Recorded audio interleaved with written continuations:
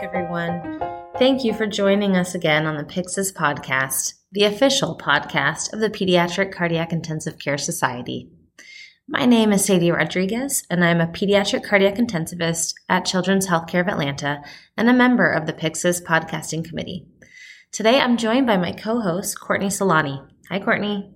My name is Courtney. I'm an advanced practice nurse at Lurie Children's in Chicago, and I'm a member of the Pyxis podcast committee. Today, Sadie and I have the opportunity to speak with the panel of speakers and moderators from the session entitled Equity, Diversity, and Inclusion at the Pyxis 2020 virtual meeting. So we'll let them each introduce themselves. My name is Chanel Clark. I'm a cardiac intensivist at Children's Healthcare of Atlanta. I'm also the Associate Medical Director of the Cardiac ICU, and I was one of the moderators for the session.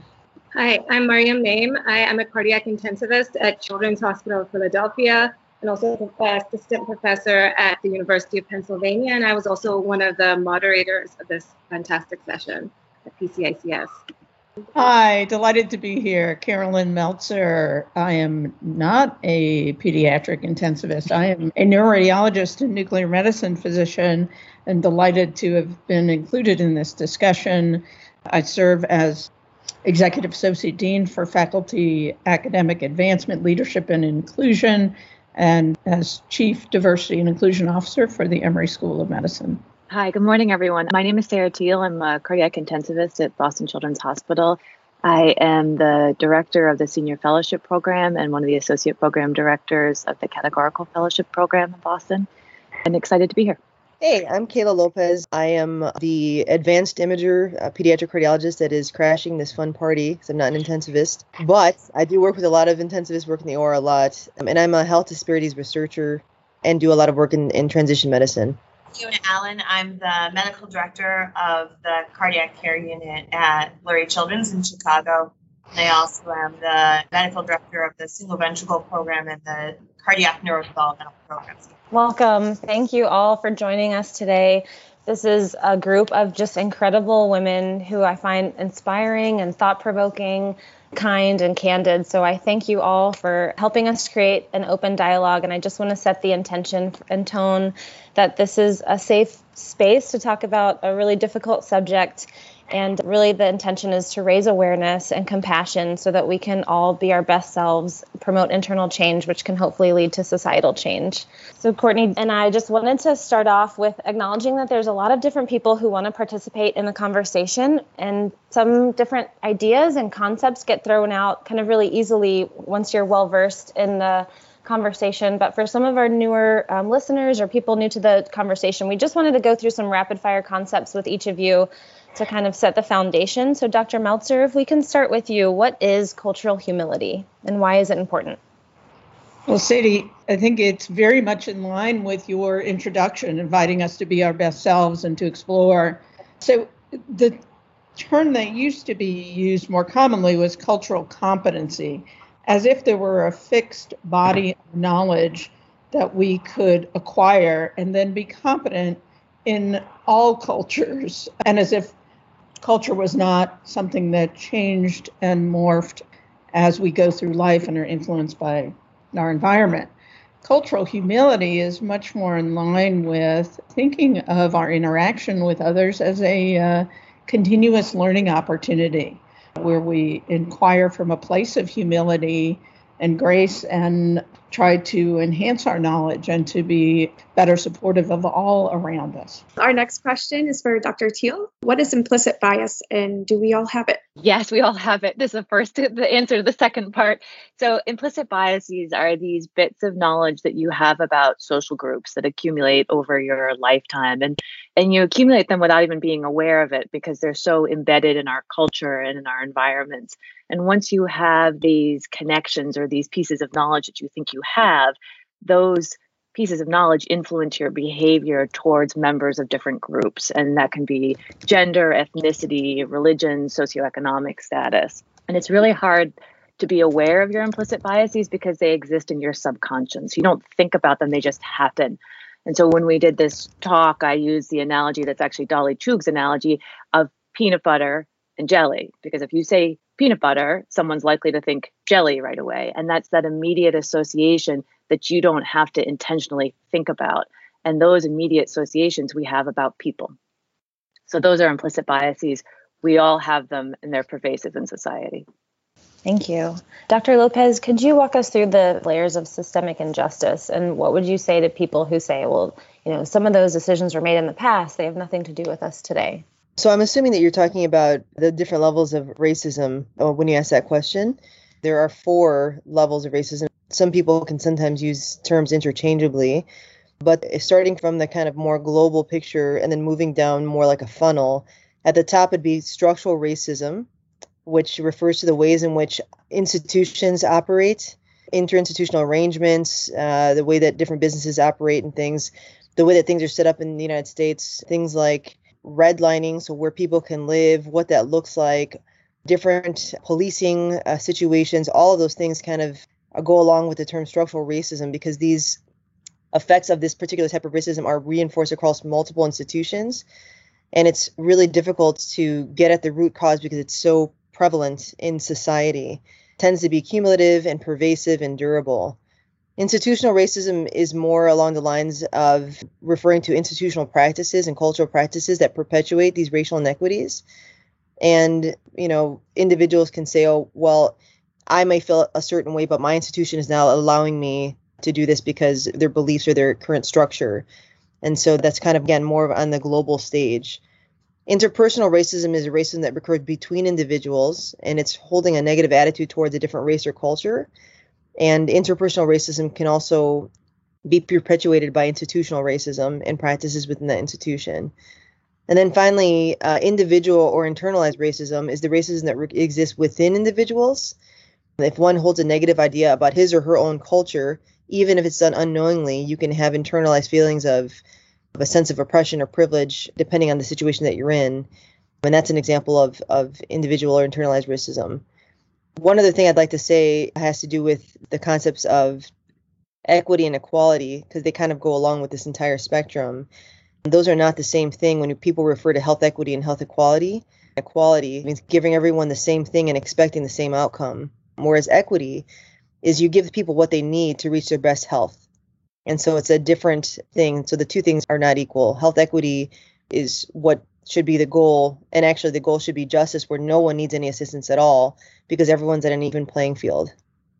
That's perfect. Thank you. I think those terms, I feel like, get thrown around a lot, and it's really helpful to have that clarity. Yeah, I have your slide with the 4 layers surrounded by the housing, criminal justice, public health, education, banking. A really nice slide that you shared with everyone at the 2020 meeting. Our next question's for Dr. Allen. We have a couple of terms we were hoping that you could define for us. The first one being microaggression. So I think microaggressions are something that we can all relate to because everyone kind of experiences them, to be honest, no matter what your background is. But I think marginalized groups are more often to experience them in the workplace. So microaggressions are sort of like the subtle put downs, the sort of everyday indirect insults, the sort of passive aggressive.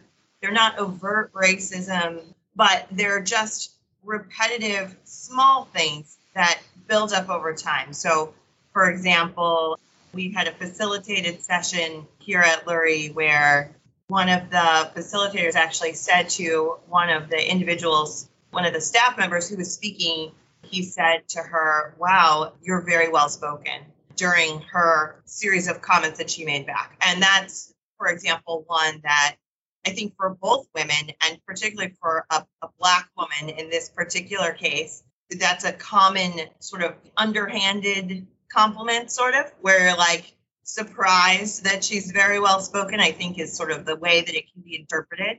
And so just things like that over and over and over again build up and can wear on a person. And I think we're pretty good about identifying like, well, that is overtly racist and it's going to have an effect on someone. These are much more subtle, and there's actually research that suggests that it builds up over time and wears on people in the same way as overt racism, as far as their job satisfaction, as far as their performance in the workplace. And you can imagine that both for medical staff and also actually for our patients, that if that is the environment in which they're existing, that may have an impact on outcomes. Yes, another thing we were hoping you could define for us is the term weathering. Yeah, so weathering sort of relates back to both microaggressions and I guess we don't always call it this, but macroaggression. So like overt racism versus this sort of underhanded, more subtle version.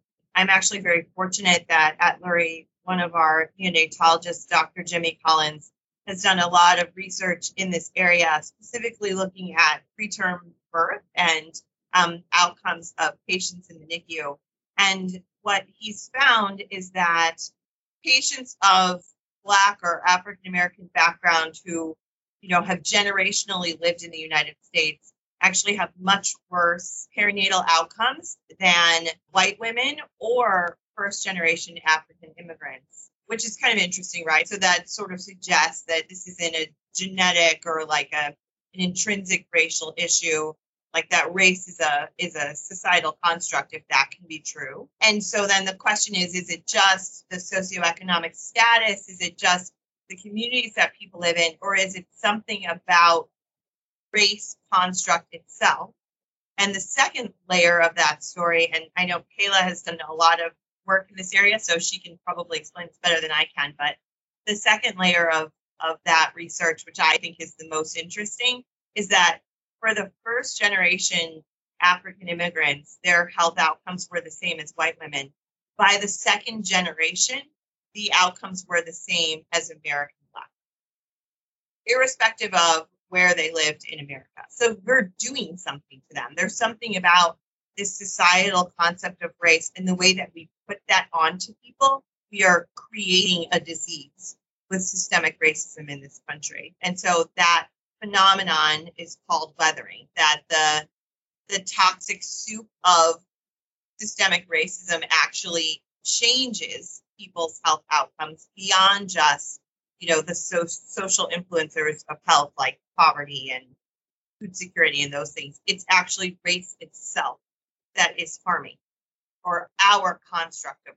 That's really powerful and thought-provoking. There's a kind of related question at the PCICS meeting that someone asked, just like you were saying. We, for so long in medicine, have used race as a surrogate for genetic differences between us, when, like you were saying, and I think Dr. Meltzer had said before, it's really just a social construct. And sometimes we end up just perpetuating some of the same inequalities, or I'm not even sure the right way to say it, but perceptions or stereotypes by continuing to use that infrastructure. One of you had shared a really great article by the New England Journal of Medicine talking about that. But how are some ways that we can get the conversation going, shift the framework of how we look at it and talk about it within medicine and even outside of medicine? What I would say first is, from my perspective, and again, I don't do a lot of health equity or health disparities research per se, and I agree 100% that we have been using race incorrectly in these studies. My concern is just that I don't think we shouldn't be using it at all. There are some cases where it's not useful, but there are others where I worry that it turns into the I don't see color conversation again, which I still think is harmful because, as Dr. Teal pointed out, we all see color. We do. And it affects how we behave, whether it's unconscious or not. It does have an impact on our behavior, and our behavior has an impact on patient outcomes. So it's not that the race of the patient necessarily is changing the biology. It's that our reaction to the patient is changing their biology. And so I think we just need to be clear about that in the way that we examine health outcomes and design interventions to impact. I think this can be particularly hard to think about because it's something that I would call, as a Caucasian American, ordinary privilege, meaning it's if you have the default characteristics of the group that is, quote, in power, meaning white, male in some circumstances, but not all, your ethnicity, whether or not you have a disability, those are all things that you don't necessarily think about every day if you have those default characteristics because they make life easy for you. Whereas if you can imagine somebody in a wheelchair has to figure out like how to navigate the world in a completely different context. And so that's always on their mind. Whereas for me, like walking across the street and walking to the hospital is not a problem. So it becomes very hard to be aware of those things that you take for granted every single day. And I think when we think about outcomes, I think it's important to think about what we take for granted, and that other people may be facing, and again, to go back to Dolly Chug's work, where other people are facing headwinds, things that are challenging and difficult for them, that we, in fact, may be feeling as tailwinds, things that help us in our everyday life. And identifying some of those may be critical, I think, to improving some of these outcomes. You know, to Dr. Allen's point, we have seen a lot of this stuff in terms of what happens when people move from other countries to the United States in terms of their health outcomes.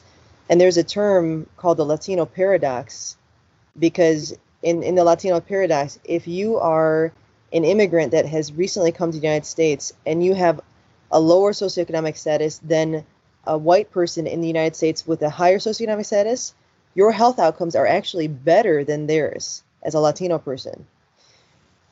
Then with each successive generation, that improved health, if you will, goes away over time. And so people have been studying this for years, and some of the questions as to, why this might be ends up, once you kind of eliminate all the other factors, ends up being some of these structural inequities that are put into place, and frankly, somewhat overt racism, because this is why Dr. Allen is saying you cannot take that entirely out of the equation. Race is a social construct, it's true, but you can't completely negate that when we're talking about this, because that does impact how people are perceived.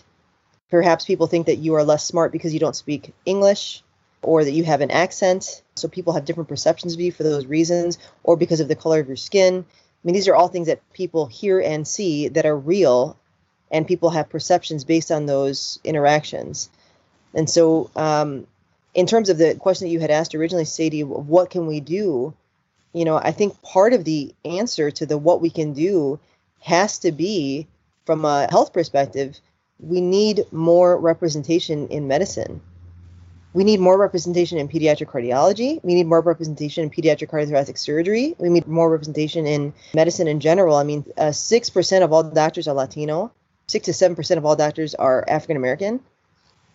And so the representation, when you whittle it down as far as a pediatric cardiology intensivist, for example, the numbers get very, very small. And it does change how people feel if you are a person of color that's being treated in a situation like this, where you're vulnerable, where people are doing things to your child, where you have to completely have inherent trust, when there have been trust and historical issues having to do with trust because of experimentation on various individuals and cultures. It's all really intertwined. And so one of the ways to improve that is to say, we really need to focus on who's getting access to becoming a doctor.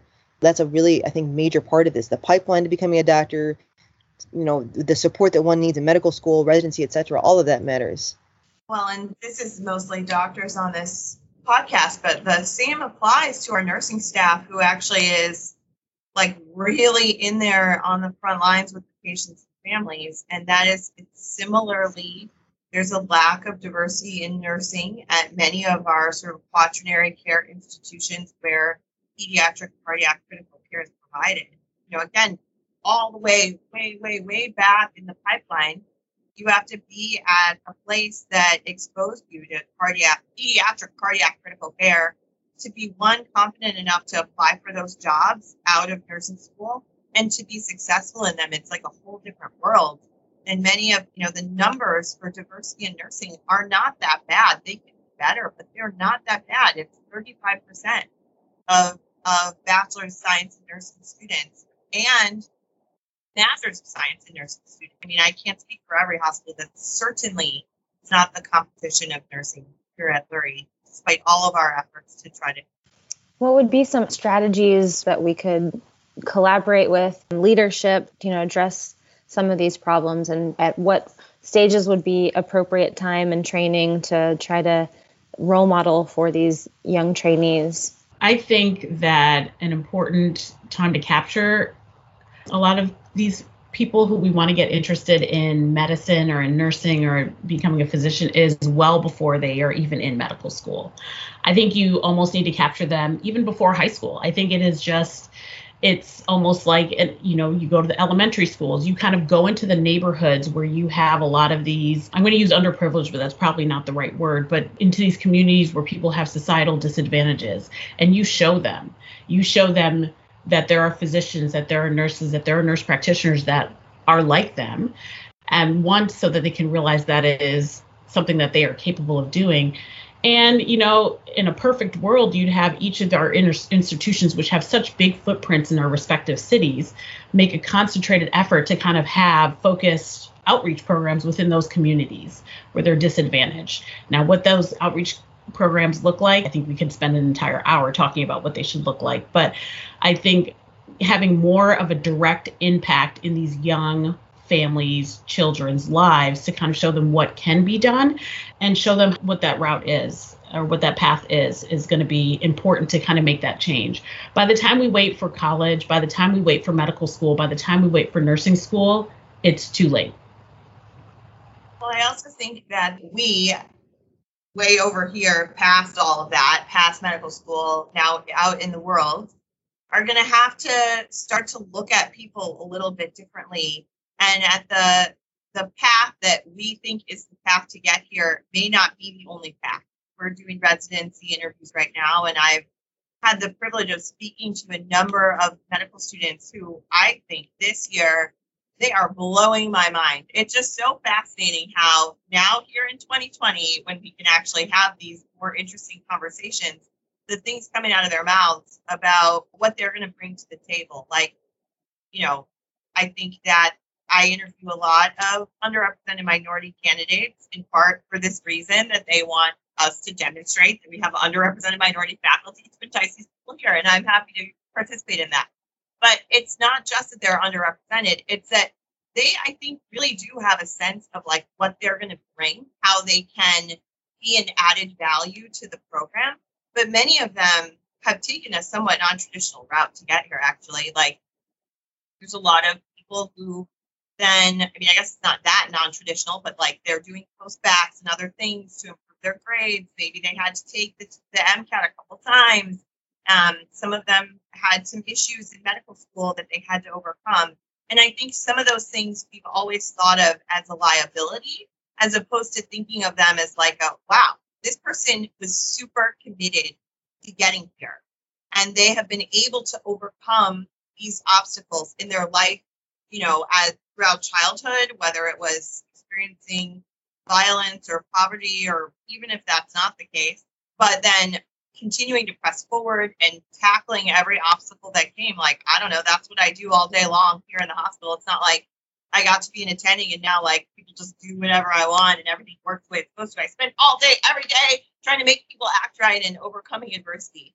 So I think that's probably a useful skill, and we should be valuing that in a slightly different way, that these are people who are super committed to walking the path and to getting where they're trying to go, and that skill is part of what they're adding on top of their unique perspective and the background that they have and the way they may be able to relate with patients and other staff differently.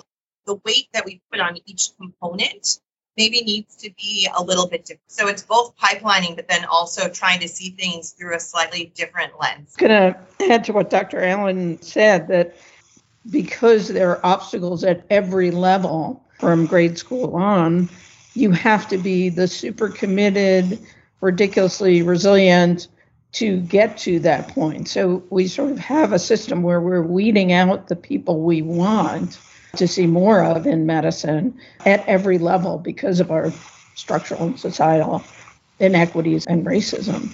And, we see the same thing with women in STEM, from grade school, discouraged from going into male-oriented fields as people traditionally see them. Even in medical school, I met with a first-year medical student just a few years ago, and she said, so you're in radiology? I said, yeah, it's a really cool field. She said, yeah, it sounds like a guy thing, though. So how do we label what is the norm of who should do what? It's so deeply embedded in our society that for those who are not in that norm, they encounter headwinds at every level. I have to say, I love that statement. We're weeding out the people we want is one of the best things I've heard in 2020. I totally agree with that statement. Hey, podcast listeners. This concludes part 1 of our important discussion. But please tune in to part 2 as our guests continue to share their compelling thoughts. See you soon. And thanks again for listening to the Pyxis podcast. Don't forget to follow us on Twitter, Facebook, and Instagram. Please subscribe to this podcast on Apple Podcasts, iHeartRadio, or wherever you listen to podcasts. And please visit our website, pcics.org, where you can find more information about how to become a member and enjoy updated information on educational resources, meetings, job listings, and much more. The song I Don't Know by Grapes was used under Creative Commons 3.0 attribution license.